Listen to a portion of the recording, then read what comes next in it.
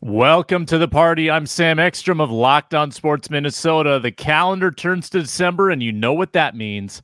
Get out your calculators. It's tiebreaker month. What's up? My name is Luke Braun. I do Locked On Vikings, and I think we should just leave playoff positioning up to this college football committee. Hey, this is Arif Hassan of the White Lev Substack. I, too, suddenly care about college football for the 1 week of the year that I ever care about it. Luke Inman at Luke_Spinman. KOC is going to ponder a quarterback decision this week. He's mulling things over. Okay? Think about it. Jesus. Don't say ponder on this show. Minnesota football. Down the hall. Locked On Sports Minnesota podcast. It's endless Minnesota Vikings talk with the diverse voices of your local experts. It's time for the Minnesota Football Party. Welcome in on a Monday morning to the Minnesota Football Party on Locked On Sports Minnesota. So glad you've joined us. You met the Lukes, you met Arif. I'm Sam Ekstrom, talking Vikings for the next hour or so.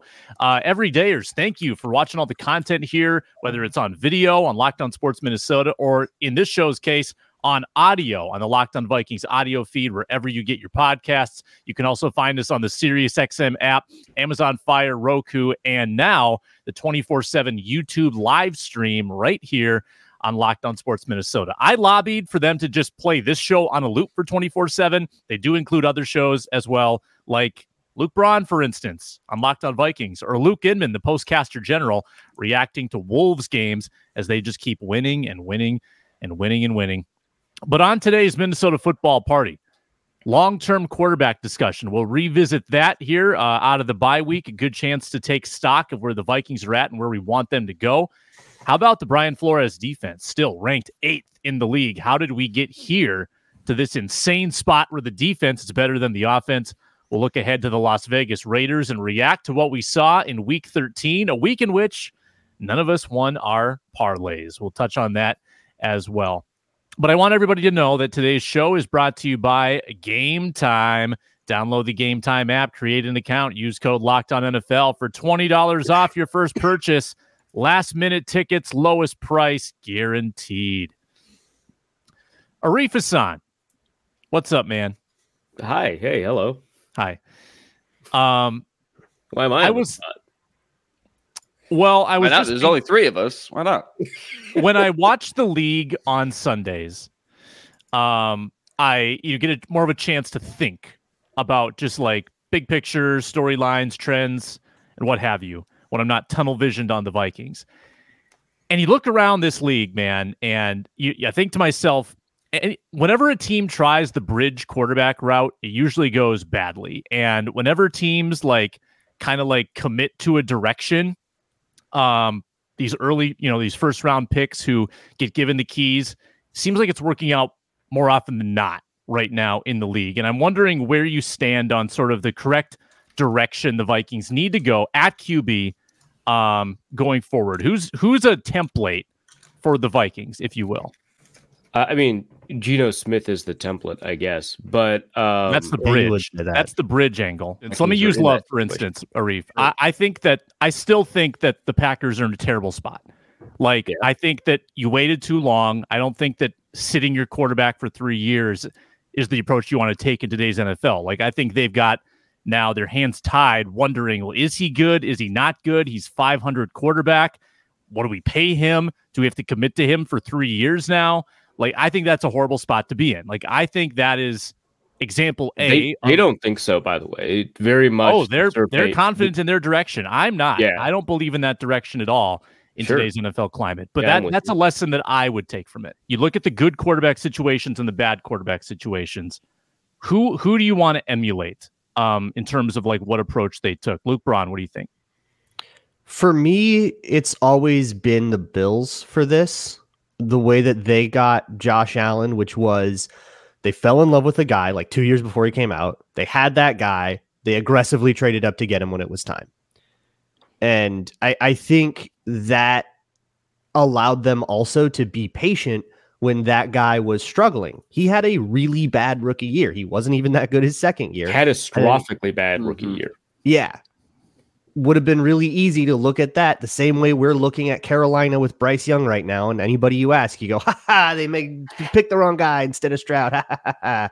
the Carolina Panthers are going to have to be a lot more patient than that organization has been in the last few years with Bryce last Young. few weeks. Yeah. So I think kind of having your guy and then knowing to be patient with him, I think whether or not that guy starts year one, if it is a rookie, is a little bit more of a moot point if you're willing to be patient. The way that can ruin things is if that dude's bad for a year and a half and then you bench him and you decide you're going to move on. Like, yeah, that's a catastrophe.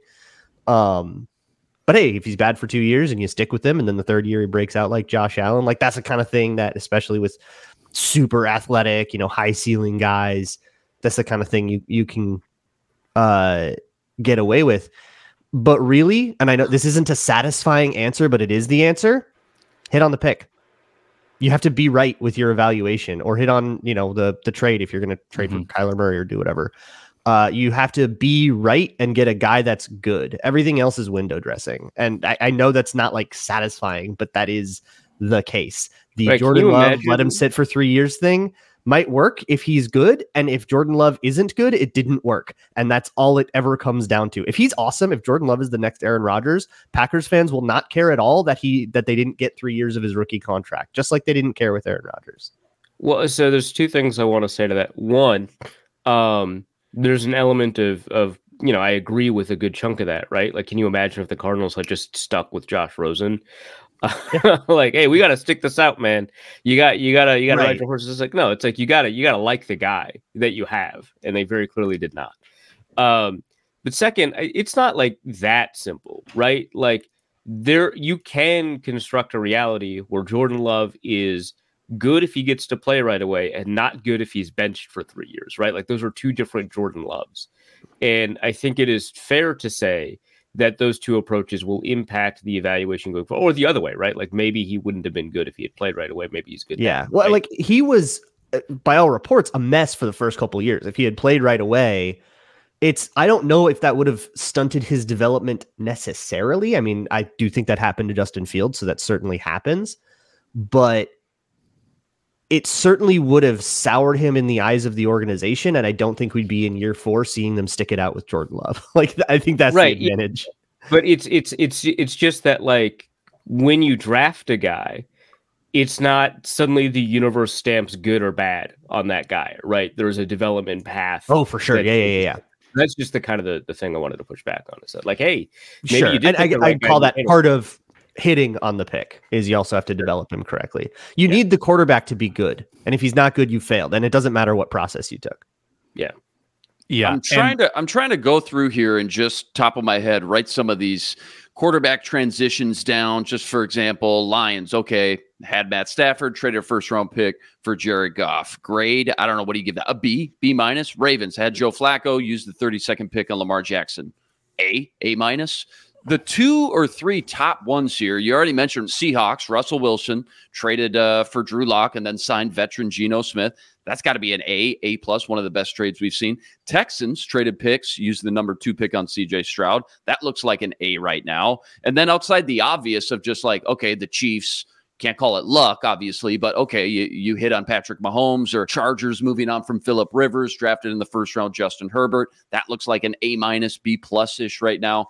I think both you guys are right. I think the point is, for all these teams, their decision and direction they wanted to transition to was massively dictated at the time on their perception of, we're in total rebuild mode, let's strip it all down to the studs like the Bears and Ryan Poles did, or if they thought they were still a competitive team and roster and they were just a quarterback away. So yeah, I think Arif's right. Like, there's no magic formula, obviously, that you're just going to implement. And I think Luke's right too, in the fact that you got to be patient. You got to commit and put all your chips into developing and kind of progressing that guy, assuming it is a young player, a rookie quarterback.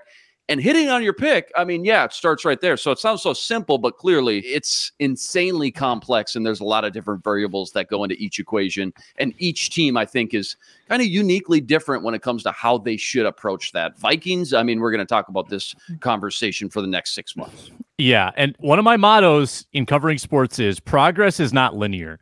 And you look at some of these quarterbacks, and some of them show you the best version of themselves right away. As a rookie, maybe year 2. and then they drop off. Josh Allen, like that's a great example of someone who seemed to kind of peak very early and either plateaued or even dipped a little bit. You don't always know. Jalen Hurts was super ordinary his first year. Was decent his second year. He was a little more linear until his third year where he really took off. So those are all the variables that you're looking at when you think about the quarterback future of the Minnesota Vikings. But I watched a lot of college football this week. This is a big college football week for me, and I've gotten a little more into it just in the month of November. Some pretty good options out there, man. I mean, watching the Oregon-Washington game on Friday night, Bo Nix, Michael Penix. J.J. McCarthy is not, I don't think he's a first-round guy, but I think he's a good quarterback. There's so many good options. Caleb Williams, unbelievable. Quinn Ewers. Yeah. And he's eligible, right? Mm-hmm. He's drafted. Yeah. So yeah, they got young Manning waiting in the wings there, ready to get on the field. Right. Surprised he hasn't decided to transfer. Yeah. Well, if Ewers is leaving though. Yeah. Shedeur Sanders probably not going to come out, but you look up any mock draft. I mean, if you believe his dad, he's not going to come out. But right? Well, who knows? If you're Shedeur, I'm sure Shedeur is making more coming back to Colorado than he would as a mid-round quarterback, probably, with a chance to improve his stock. I feel like it makes financial sense now for him to stay. I think another year of college is very, very good for his pro chances. Yeah, if they give him an offensive line, sure. Yeah, they need that O-line big time. Interesting to see what they do with the transfer portal. Did you mention Jaden Daniels as well from LSU? How's their committing going? Mm-hmm. Right. Minnesota Vikings defense is top 10 in the league going into the final 5 games of the season. Let's dive into that. Kevin Seifert wrote a very good article about this topic. But first, a word from BetterHelp and Luke Braun.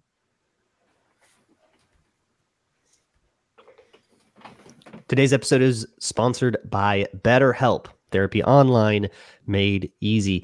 If you're thinking about getting into therapy, that can be sort of an intimidating thing, especially if the first person you end up calling or whatever doesn't give you a good experience. A lot of people will think that that's the way that therapy goes and then never think about it again. They just think that's what therapy is and it's not for me and I'm done with the whole thing. But I strongly encourage you to try other people, and BetterHelp can help you get set up with a lot of other people.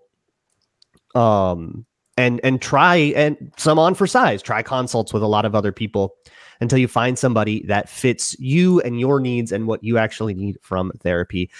Give yourself what you need with BetterHelp. Visit BetterHelp.com/lockedon today to get 10% off of your first month. That's BetterHelp, HELP.com/lockedon.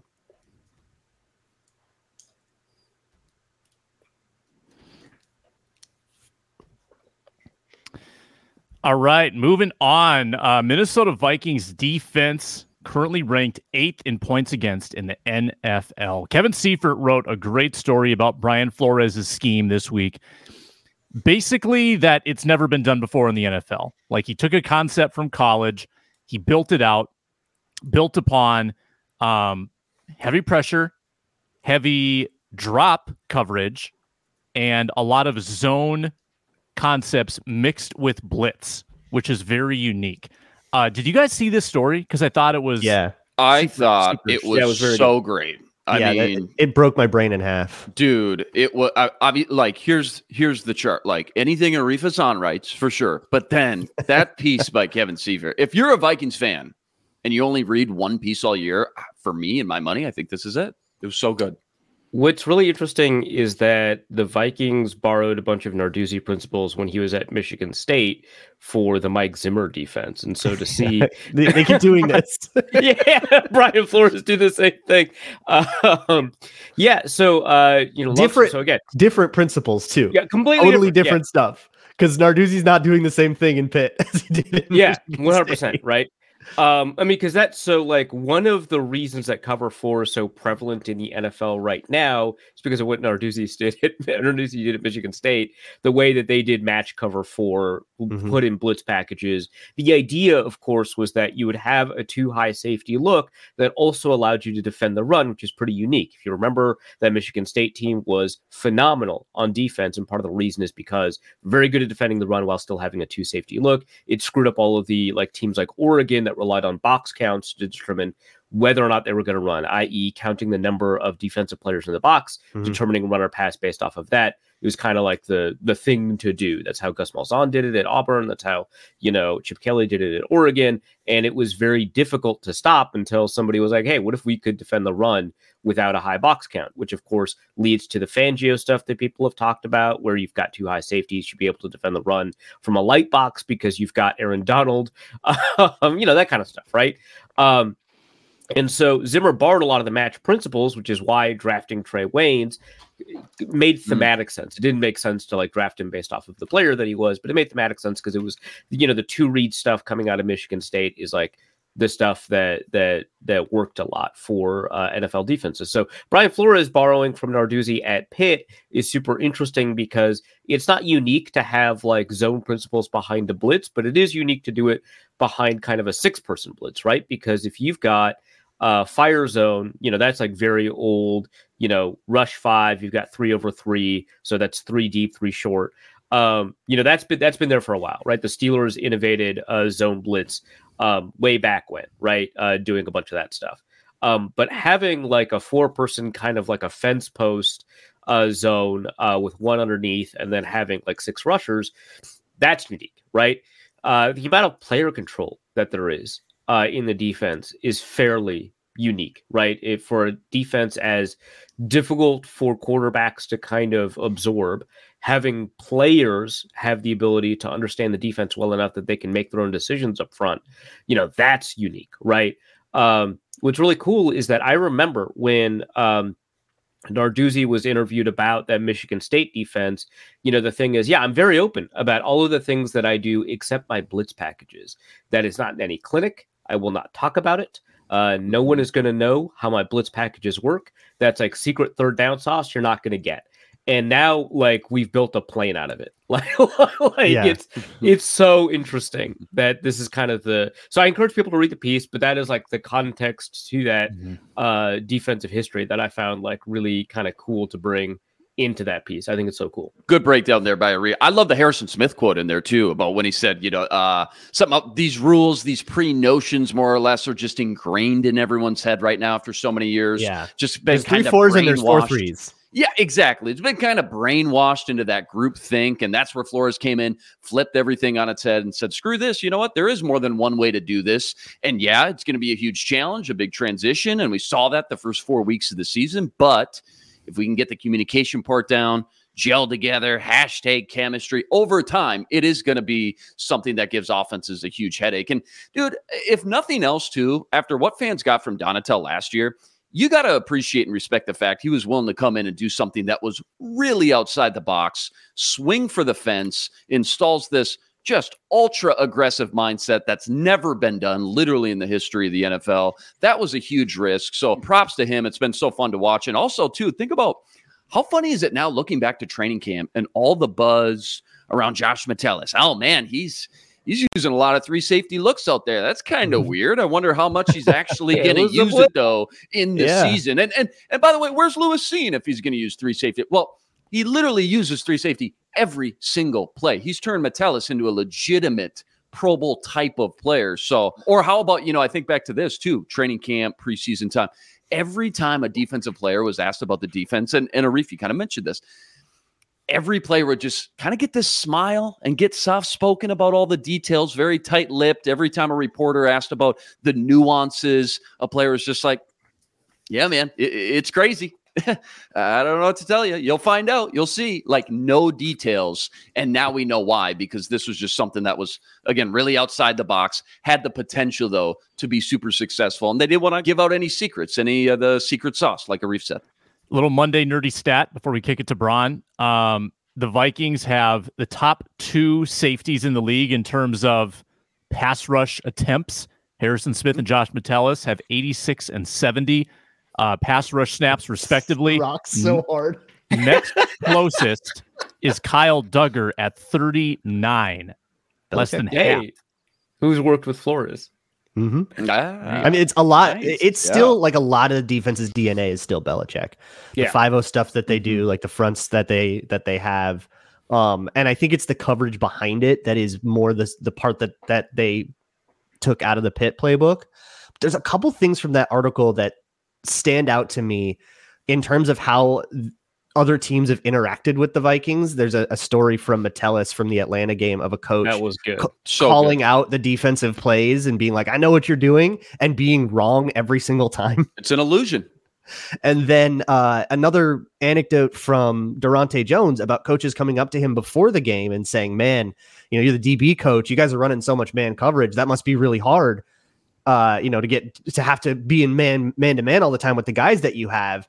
And, and he'll kind of like smile and say, oh yeah, thanks for that. But he's like, it's not man coverage. Like what we do is not, it looks like man, but it's not man coverage. I think a lot of it is still man match cover 7 on the backside, which is just a set of rules that becomes man coverage, but it's not actually, you have this guy, it's you have whichever guy comes to the outside or to the inside, etc. Pockets. Harrison Smith called it. There's these pockets on the field, right? More or less. Yeah. Right. So you'll have like on one side of the field, 3 defenders over 2 receivers or whatever. And then 4 over 3 on the other side. And then there'll be a certain rule set. It's what Mike Zimmer did as well. It's what Belichick does. So it's really funny to see that. And when they have their off man thing that you probably can picture in your mind, about like all of the defensive backs, heels on the sticks, playing way off with, 7 or 8 guys on the line of scrimmage, where that looks like off man coverage, but it also kind of isn't, where it's very much, you can switch release all you want. You can move guys around. You can bring guys across the formation, and there's always going to be someone there because they actually are playing like 3 deep, 2 under zone behind it, which is the part that they took from Pitt. There's so many cool, interesting things about this, but I do just want to appreciate that, like, how often ever in football do you get a team that just runs a new scheme that doesn't exist somewhere else, that isn't, just something that is what they taught at the place they were before, right? Like, we always take it for granted. Hey, when we're getting Flores, we all went and, okay, what's the Belichick defense? Because that's what he runs. He runs the Belichick defense. When we had Donatel, he runs the Fangio defense. What's the Fangio defense? And to sort of veer so far away from it while still having a lot of the same DNA, to veer so far away from it and to sort of concoct something that looks entirely new and unrecognizable, that never happens. Like, this team is a pilot ground for a brand new thing. And if it works out, it's going to spread and catch on like wildfire. And people are going to talk about the 2023 Vikings the same way they talk about I think it was the 1995 Browns, where man match cover 7 was invented. It might have been 94 with Belichick. Was that Belichick? And Saban. Yeah, Belichick and Saban. And like, there were like new defensive back techniques they used. They invented the shuffle to take over the back pedal and stuff like that. There's like, and keep in mind, that was a 5-11 team. But it changed the entire league. Right. So whatever happens with the 2023 Vikings is going to fall into so much more obscurity. And their legacy might be, this is where Flores invented I saw somebody suggest they should call it the 44 defense after Metellus. Oh, I love that. Oh, I like that. Great. Just like the Doug Plank 46. I've got a guessing game. Go ahead, Luke. I was just going to say, how funny in that article was it reading that Brian O'Neill and Patrick Jones, the 2 former Pitt players, couldn't make any they were connection. like, what is going on here? Well, they didn't realize until they were like, oh my God, that's... like, wait a minute. Hey, what are you doing? I do want to add, I think would have had that in college, would have practiced against that defense. I do want to add, Sam, right before we get into the guessing game or whatever, is that I think it was Match Quarters wrote a piece. They also did a video on the Brian Flores defense 2-3 weeks ago. I highly recommend it. Where I believe it was Match Quarters who said that the Vikings lead the league in rotations too high from single high, where most of the league does rotations from too high to single high. As opposed to the other way around, right? And so the Vikings will show 1 high and rotate to 2 more often than anyone else. even though they don't do too high all that often. It's just that no one seems to rotate from single high safety pre-snap to double high safety post-snap. Whereas the meta around the league, because of Fangio, is to have these too high looks before the snap, something that O'Connell and Donatel talked about before the season last year, right? That they would always show pre-snap too high and then they'll do whatever after that. Turns out whatever was also too high. Turns out they just didn't do that at all. Yeah, they just didn't rotate. But if it's Staley or Fangio or Desai or any of these other guys, it would be you show too high and then you rotate a bunch to single high. And it seems like the Vikings are kind of at the other end of that. It's just kind of a cool detail. Vikings top 5 since week 4 in points against, yards against, success rate, and EPA defensively. Do you guys want to guess? So the Vikings have jumped 20 spots in total defense this year. It is the second greatest jump in team history. Do you want to guess number 1? 2014. I'm going to guess like 13 Correct. 14? Luke got it. Yep. Yeah. From last to 11th with the Zimmer defense, which goes to show that scheme on defense in particular really matters. Yeah. A lot. Yeah, big time. Big time. Yeah. Did he go get Linval that first year, 2014? Yeah. Because that had a lot to do with finding that nose Linval tackle. was also not like elite Linval that first year, correct? He got shot before. Yeah, he was coming off the bullet. Yeah. Missed a lot of time. Yeah. coming off the bullet, man. Like he got healthy toward the end of the year. Rhodes turned the corner toward the end of that year. Sharif Floyd, like everyone kind of started to gel late that season after it was kind of all lost. Mm-hmm. And then Sharif 2015 Floyd was so good, man. Sharif Floyd was so good, dude. Who's the 2 Penn State linebackers? Gerald Hodges and Michael Mauti? Michael Mauti didn't really see the field. Come on. Well, we come can't. on, dude. Ben Gideon, come on, dude. But yeah, Gerald Gideon. Hodges, before he got like randomly traded to the 49ers, and we're all like, what was that about? That's crazy. What happened? Oh, this Eric Kendricks is going to take over for him? What? Got Nick Easton. That had a lot to do. I mean, 2014, Hey. he goes from dead last to 11th, but then that 2015 draft adding Trey Waynes, Eric Kendricks, and Daniil Hunter. I mean, those three right Anthony there. Harris, that was an undrafted free agency. Yep, Stephon absolutely. Diggs. Michael Yep, Pruitt Jaron was in that Kearse. draft class. A couple years Michael later. Pruitt. Yeah. Mm-hmm. Spielman turned Matt the one that got Castle, away. Stephon Diggs, and Michael Pruitt. He drafted Michael Pruitt 3 spots before Stephon Diggs. Can you imagine if Stephon Diggs would have got sniped in those 3 spots? Whew. Woo, baby! Hey, Michael Pruitt's still in the league. That was He's like, still, He yeah, scored a he's- touchdown doing yesterday. Touchdown. He scored a touchdown yesterday. Falcons he's legend. exceeding his 5th round valuation, though I would not argue that means the Vikings made a good pick, right? Like it's kind of That's fair. That's fair. They Closing ruined their thought own here. success. They just needed real to be quick. a little more patient with it. Closing thought. Sam, I'm just thinking back to training camp too. Thinking about this for me, anyways. Reading this article, really, what opened up my eyes the most. Like, I have more appreciation for the back end and what Flores has done with those guys' communication and disguising things like that. But think back to training camp. Put yourself there. It was a coin flip to bring back Daniil Hunter. And even though I know the philosophy and the whole thing just kind of breeds and schemes open different pass rushers, we talk about that a lot on any given play. Having that one Pro Bowl guy down there, that one Pro Bowl presence down the line of scrimmage in both pass and run support, I don't think that can be overstated. I mean, that's been crazy to think about what maybe they would have looked like had they not retained Daniil Hunter and kept him in purple. Yeah, right. With the injuries Marcus Davenport's dealt with.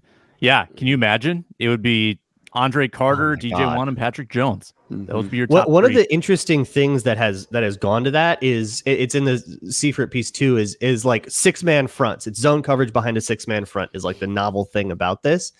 And in the same way that like 5 down fronts have sort of put a wrench in the engine of all of the wide zone offenses, and that was sort of the reason that Fangio defenses took off, is because they liked to put 5 on the line of scrimmage and it would break up the double teams that wide zone loves to have, because there's too many guys. You can't double team everybody. Everybody has to be 1-on-1.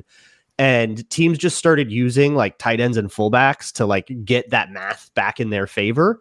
That's what the 49ers have been doing. And part of the reason this worked against the 49ers run game is because 6 is 1 more than 5. And so now the math is even more back in the Vikings' favor. And that it's like a super oversimplification, because how you get away with having 6 guys on the line of scrimmage and not getting passed on is kind of insane. And they did get passed on a couple times. Like after the Chargers game, they kind of went back to the drawing board and changed their coverage structures. But it's a really cool kind of cat and mouse between offense and defense the last like 5-6 years as McVay sort of broke the whole world wide open. So it's been kind of fun for like Luke and I to tweet at each other. Yeah, they'll only rush 6 or 3. That's it. 6 or 3. Yeah, 6 or 3 for like the past couple of weeks. And then this article comes out and it's like, yeah, statistically, they rush 6 the most. They also rush 3 the most. I love that. Just like, which has been true for weeks and weeks and weeks. It's so cool. I love that. Let me end with a conspiratorial thought. This was Brian Flores's when he spoke to Seifert. This was his first head coaching interview. Because why would this defensive coordinator who's got this scheme nobody can figure out, why would he suddenly just open up the book and let us look in? Oh, he's starting the PR hype now. He's starting the Brian Flores hype train today. So normally I would push back, Sam, when you put forth a conspiracy. Not going to do that here. I think you've got some legs on this one. Seems wise. I am curious as to why Durante Jones contributed to the piece, but he probably wants to go with. He has been through some weird scheme changes because he's been here. He was here in a Zimmer year, right? Yeah, and then he was here last year with the Fangio thing. It was a catastrophe. And he worked with Paul Gunther in Cincinnati too, if I remember correctly. Yeah. He's been through a bunch of different schemes. He might be part of the Flores staff now, because this is how it goes, right? Like if Flores does get a head coaching job, he brings this scheme over there. The Vikings still probably try to run it here with whoever, and then people start getting poached off of both of those staffs, and it spreads that way. So if this does work out, Durante Jones has some pretty good opportunities to get promotions. I think he gets sure. the DC job. In Minnesota. I think that's what I could see it. Yeah. If he doesn't choose to go, that's for sure. That's why he talked to Clemson this morning. If he doesn't choose to go follow Flores wherever he goes. Right. Yeah. Those are basically. Right? He's a DC either way, though. Yeah. Do you want to do it with but Flores? I do think it's unlikely the Vikings lose Flores this year, despite all of the wonderful stories about the defense and all the success and stuff like that. Just because, because Flores has to be like, if you were Flores and you could theoretically have a pick of teams, would you choose Carolina? Probably not. Yeah. But also, I still think owners are probably a little bit skittish about hiring a guy who's currently suing the NFL. That's not going to leave my brain until he actually signs with the team. I agree. So that's part of it, right? For people with a quality opening that have their pick of the litter, right? Like Arizona offered Brian Flores the job last year. They were kind of desperate. It's easier to look past that, especially when you're the Cardinals. What's another media circus? That and can you imagine Jonathan Gannon surviving a fair interview process against qualified? I was gonna say who's the second hottest DC out there right now? Because I want to know how big the drop off is. Because Flores clearly the hottest name right now. Who's the second? Does anybody know? Probably Sean Desai. Anaromo is a good one, but he's old, so old. So that's gonna hurt. Old. But Sean Desai, I think, is up there. Okay. I will say, Sam, you probably remember this better than all of us, but Andre Patterson would do this a lot, where he'd find ways to try and get his name out there. It's hey, I'm doing a pretty good job, guys. I just want you to know I'm doing a pretty good job. It's important that everyone knows that I'm doing a good job. Patterson. What you do with that information, that's up to you. But I am doing one of the only bright spots in New York still. All that dude does is coach up good players. He should have been a DC a decade ago. He agrees. Yeah. Shamar Stephan, his prize project. Let's talk a little AOC. Aiden O'Connell, of course, and a little Raiders preview after a word from Game Time. After this show, I'm hopping in an Uber. I'm going to the airport, and I'm flying to New York. Yes, I will be in NYC, the Big Apple, city that never sleeps. And what is there to do in the Big Apple? Well, there's a lot of sporting events. There's a lot of shows. So you know what I did last night? Hopped on the Game Time app.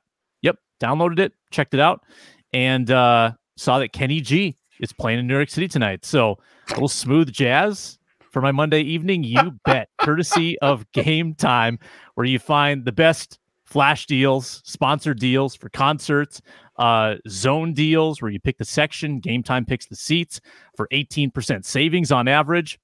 The Game Time guarantee means you'll always get the best price. If you find the tickets in the same section and row for less, Game Time gives you credit 110% of the difference. So download the Game Time app like I did. Doesn't have to be Kenny G.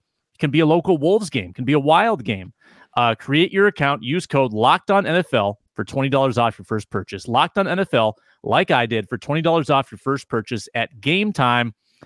Kenny G, coming your way, man.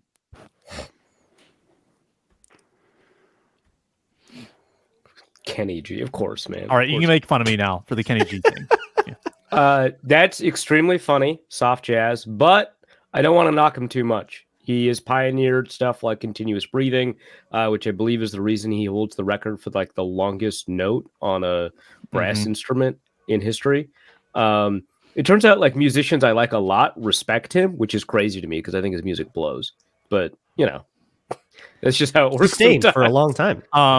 The HBO Music Box series did a documentary on Kenny G with a lot of Kenny G in it, and he's a really interesting. He's a really interesting guy, very perfectionistic, and very confident, like in his own abilities. And he's like, yeah. He's like very well respected. Like when I learned about him, I was like shocked because again, his music sucks, but people like him. He's pioneered a bunch of stuff in the realm of smooth jazz, I guess. Well, also just like music techniques. We should get Yinka on here to talk about Kenny G. That would be. Oh yeah, that would be great Vikings content. Is he a fan or a hater? I don't know, but Yinka knows a lot about the mechanics of playing brass instruments, and so probably knows a lot about Kenny G. So this is not a politics show, but we're talking AOC because it's Aiden O'Connell. My eyes lit up. God, come on. I know you got pumped. Aiden O'Connell, 6 games in. My one little fun nugget on that, he literally has 0 undesigned runs through 6 games. He is not a scrambler. He's coming off his best game as a starter via PFF grades, his highest completion percentage as well.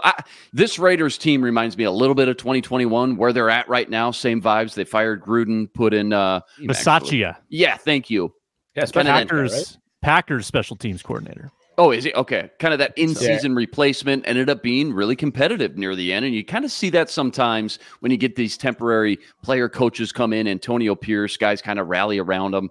I know they're 2-2, but they've done some better things. And all of a sudden, at least they're more competitive again. They scored the most points they have all year in his first game. I think it was 30 points. Sure as the Giants. Now they lost to the Dolphins on the road, but only by 1 score 2 weeks ago. The big wild card right now, Max Crosby. I mean, he's a player who's going to get Defensive Player of the Year votes. He was listed as doubtful this week, comes into the week, brutal knee injury, ends up playing somehow. He can be a huge game wrecker, obviously. I think all eyes are going to be on Max Crosby this week as well, whether he goes or not, because, again, he can be a huge difference maker.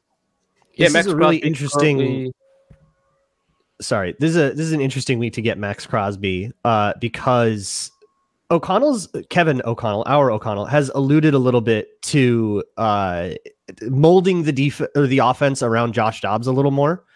And there was a report from Diana Rossini that says her vibe is that they're sticking with Dobbs. That feels like the odds-on favorite right now, although we don't have certainty by any means. But if they do, I wouldn't be surprised to see some QB running, some zone read stuff.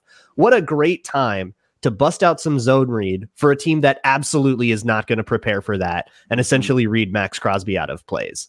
What a great way to get Max Crosby neutralized in this game by making him the read man, making it so you don't have to like beat him one-on-one when he's having the season of his life.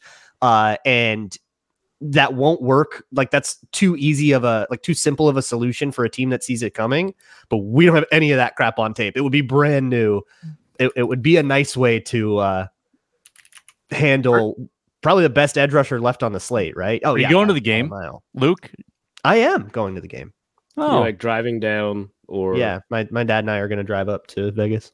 Where are you staying? I love that highway, man. The LA to Las Vegas remember. highway on the strip. Oh yeah, it's a pretty drive. No, just off it.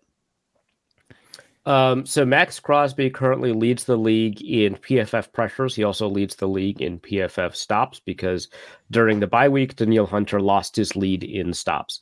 I believe Hunter still leads the league in like tackles for loss, but stops can also occur on 1, 2, 3 yard gains depending on the down and distance.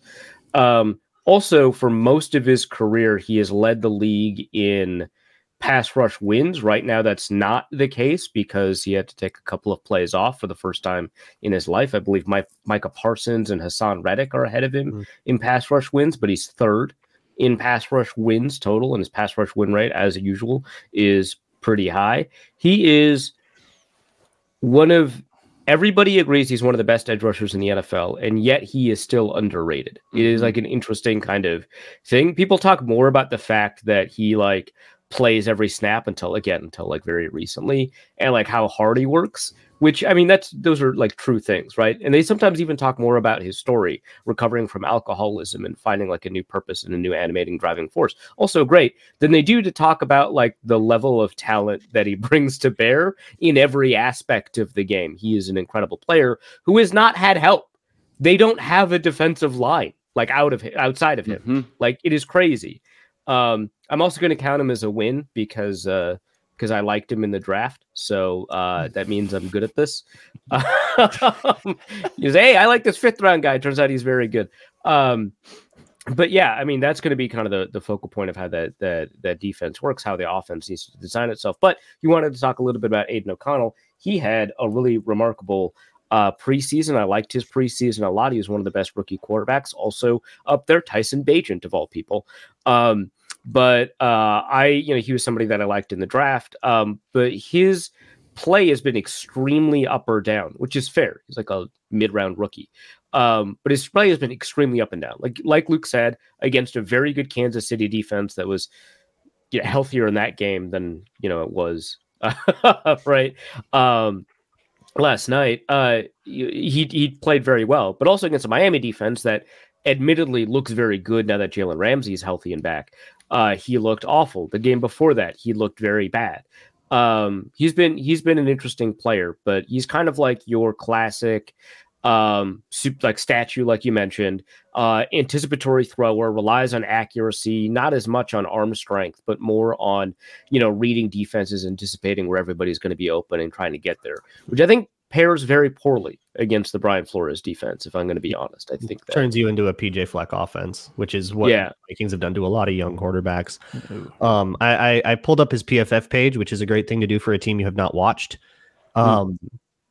And yeah, when blitzed, depth of target goes down, completion percentage goes up, things like their big time throw and all that stuff and their turnover worthy plays all completely disappear. If he sees pressure, he's dumping the ball off to his check down, which is exactly what Brian Flores wants. The Vikings are very good at defending that. Yeah, the Vikings been very, very good at defending that, except for like one drive in Denver where they and one drive in San Francisco. Pain. I don't remember that one, but sure, yeah. The drive in Denver was more impactful, admittedly. Denver tried. I've forgotten that other drive, but I'll take your word for it. The San Francisco one was like, oh my God, is it over? Can they not defend screens? And then they could. Oh, it was the 3-play one where McCaffrey housed it. Yeah, that one. Yeah. They've been really great about all that stuff. So if that's the way that the Raiders are going to approach this, and they're just going to kind of compress their offense into something that you would see in the Big Ten, then yeah, it's going to be another long day for the offense, which we've had like 3 of those in a row now. If you haven't seen the line yet or the over-under, guess the line. 2.5. Minus 3.5 for the Vikings. I have seen it, so I won't guess. All right. You guys are sandwiched around it. It is 3 over-under. You want to guess that? 42. What? Whoa. 42.5. Crazy. Yeah. 40.5 is the number. Ooh, wow. Okay. Wow. That would be about a 22-19 Vikings win per Vegas. Should be noted, scoring is down across the league. Scoring is lower than it's been over the past, I believe, 5 years. But also, there's a game this week, I forget which game, that has the lowest over-under we've seen since like 2008. Does that have to do with the Patriots? That would make sense. Patriots Steelers 30. I was about to say, I think it has to do with the Steelers. And the Steelers 30 and a half. And it's a Thursday night game. It's a Thursday night game. Al Michaels is going to walk out of the booth. It's going to feel like betting on an Iowa game. You're like, surely, Eagles always covered. Surely the under can't hit. Covered. It's too low this time. Yeah, it's just not even a sweat.